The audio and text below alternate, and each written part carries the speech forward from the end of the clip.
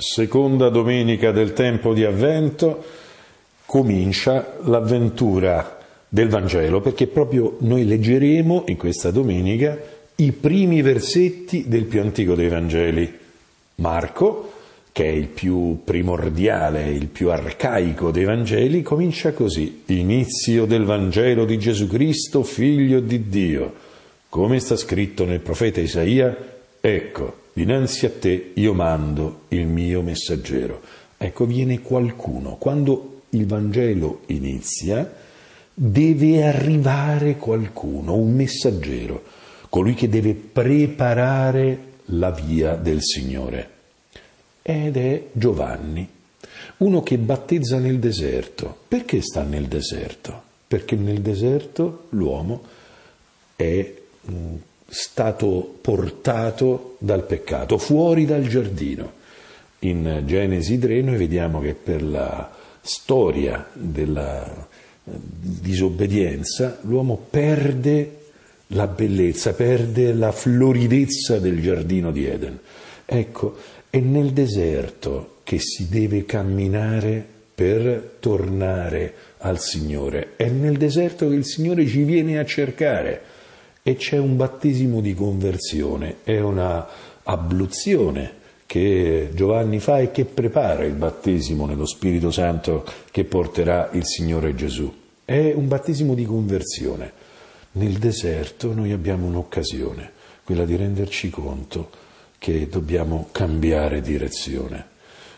L'atto della conversione fondamentalmente intende questo riorientarsi dell'uomo, questo suo andare oltre il suo modo di pensare, ed è una conversione per il perdono dei peccati. Qual è il vero tema? Il tema è la misericordia.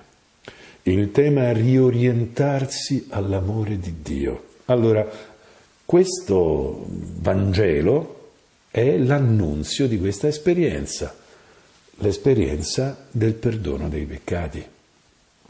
Infatti vanno tutti, dalla Giudea, gli abitanti di Gerusalemme, tutti vogliono fare questa cosa qui. Lui si è messo in questo posto sperduto, lontano, e tutti accorrono. Perché? Perché quando appare la possibilità di ricostruire veramente la propria vita, la possibilità di liberarsi dei propri errori, di liberarsi del male e di conoscere, incontrare la potenza del perdono di Dio, ecco, la gente viene, la gente accorre.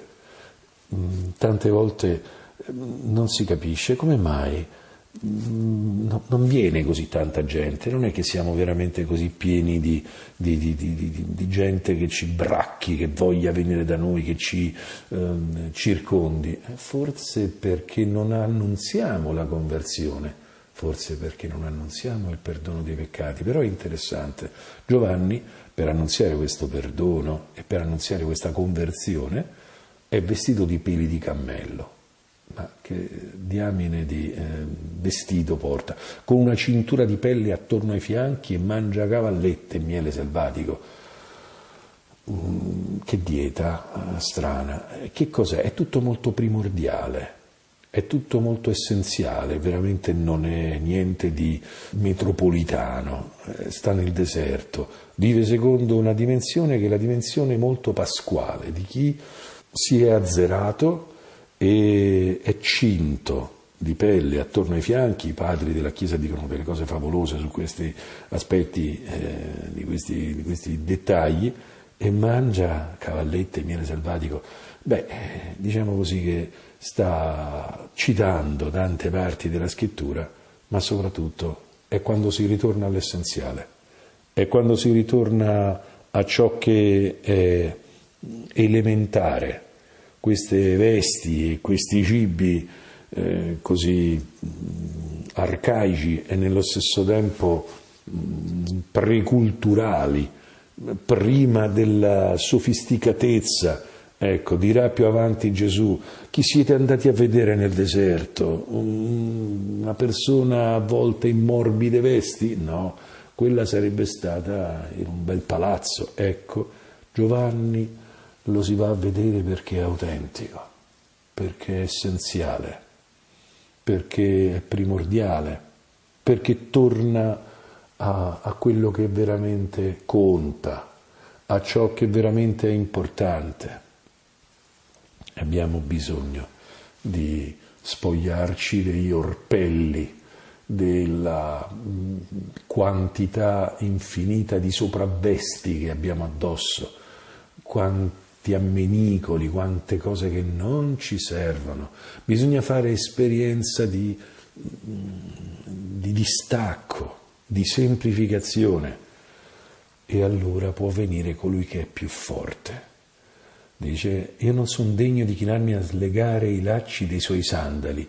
Tutto questo fa riferimento a chi veramente deve arrivare ed è lo sposo che deve impalmare la sposa che gli spetta. Quando un uomo rifiutava di sposare una donna e un altro uomo la prendeva, doveva slegargli il legaccio dei sandali, e quindi poteva finalmente prendere i sandali dell'altro, che era un gesto simbolico per rappresentare il passaggio del diritto di una sposa. Ecco, Giovanni dice: no, io non sono degno di fare questo.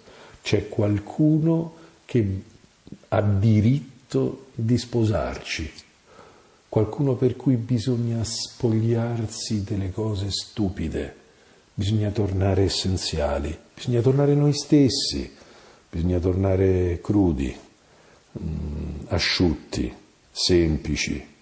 Allora lui ci potrà sposare nella fedeltà, nella giustizia, nella bellezza. Abbiamo bisogno di essere noi stessi, semplici, privi di vesti inutili, privi di ruoli inutili, essere ciò che siamo veramente, dei figli di Dio che sono la Chiesa e sono fatti per unirsi, una carne sola con il Signore Gesù Cristo. Lui solo ha diritto di averci. Ecco, ci inoltriamo ancora con questa seconda domenica di Avvento nell'avventura dell'incontro con Lui.